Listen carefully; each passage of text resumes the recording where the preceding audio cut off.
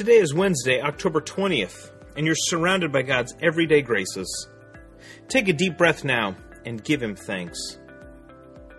John 13:3. Jesus knew that the Father had put all things under His power.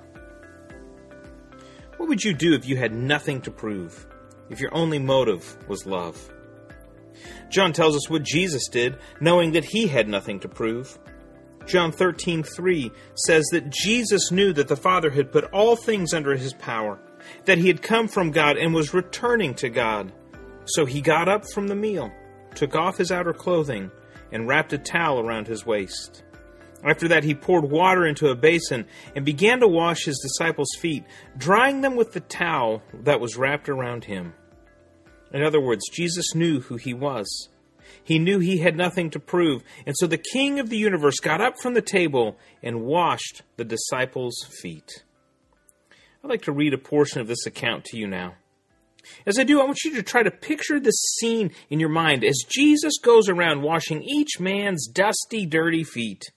He stoops down to wash John's feet, the youngest disciple, maybe the one closest to Him. Jesus kneels before Judas, the disciple who would betray Him. And He convinces Peter to allow Him, even though Peter will betray Him.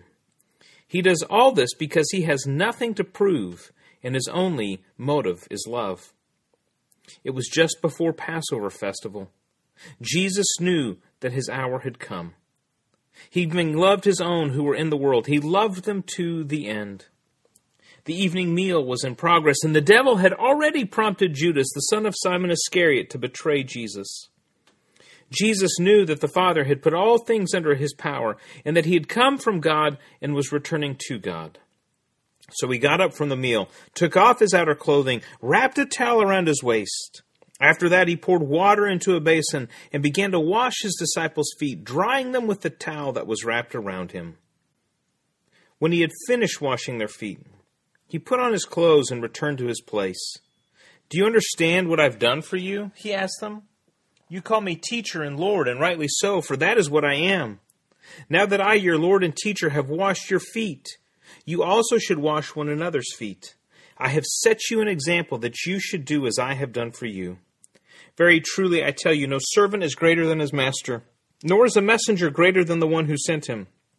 Now that you know these things, you will be blessed if you do them." Friends, we are blessed if we follow Jesus' example. And we can follow His example because in Christ we have nothing left to prove. We are God's children and equipped for every good thing. There is nothing we have to prove because Jesus has proved His love for us. And it's His love that enables us to love others as He has loved us. What if we lived as though we had nothing left to prove? What if we lived with our only motive being love?